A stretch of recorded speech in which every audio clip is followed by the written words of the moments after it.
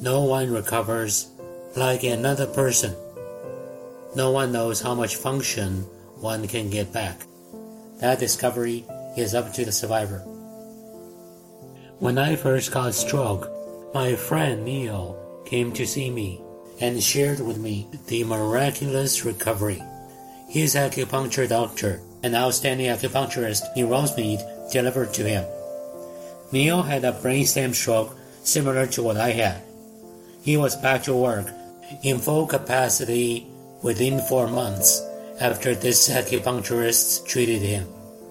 Neil introduced me to this great doctor, and I was hoping that she could deliver something similar to me. When she started treating me, her number one focus at the beginning was to stop the phlegm overflowing that was giving me a lot of pain. Right after I was discharged home from the hospital, each night I would use a full box of Kleenex just to wipe out the phlegm. And the acupuncturist told me, we will put that under control. And within 2 sessions of treatments, the overflowing phlegm went away totally. And I set my expectation very high. Maybe she could let me recover as fast and complete as Neil.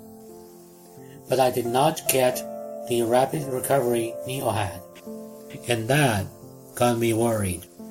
Later I realized, even though Neil's stroke was also called brainstem stroke, it was different from mine. Mine was much more profound. And we should not equal a slower recovery to no recovery, or conclude that the recovery would end. At that time, I was living under a dark cloud, which is called the 18-month window. The 18-month window says, stroke recovery would stop precisely at the 18th month, or earlier, like a pre-programmed Swiss watch. I got very anxious. What if one day the recovery stops and I'm left with things I do not want? I thought maybe the way to avoid that is to manage my recovery like an IT project with a defined deadline. Maybe I should benchmark myself against Neil, and I was completely wrong. Thinking about my recovery with a deadline in mind and comparing myself against others gave me a lot of stress without any benefit. My acupuncturist noticed that I was getting very worried.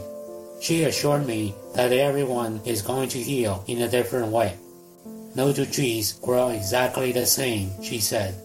I have been in this business for 40 years, and I know you'll be fine, she assured me. It was a major relief. Soon after that, I met a UCLA medical school professor, a leading researcher in stroke recovery. He said he has read every published article about the so-called 18-month window. When my appointment was about to finish, the professor turned to me and said, I have one thing to tell you.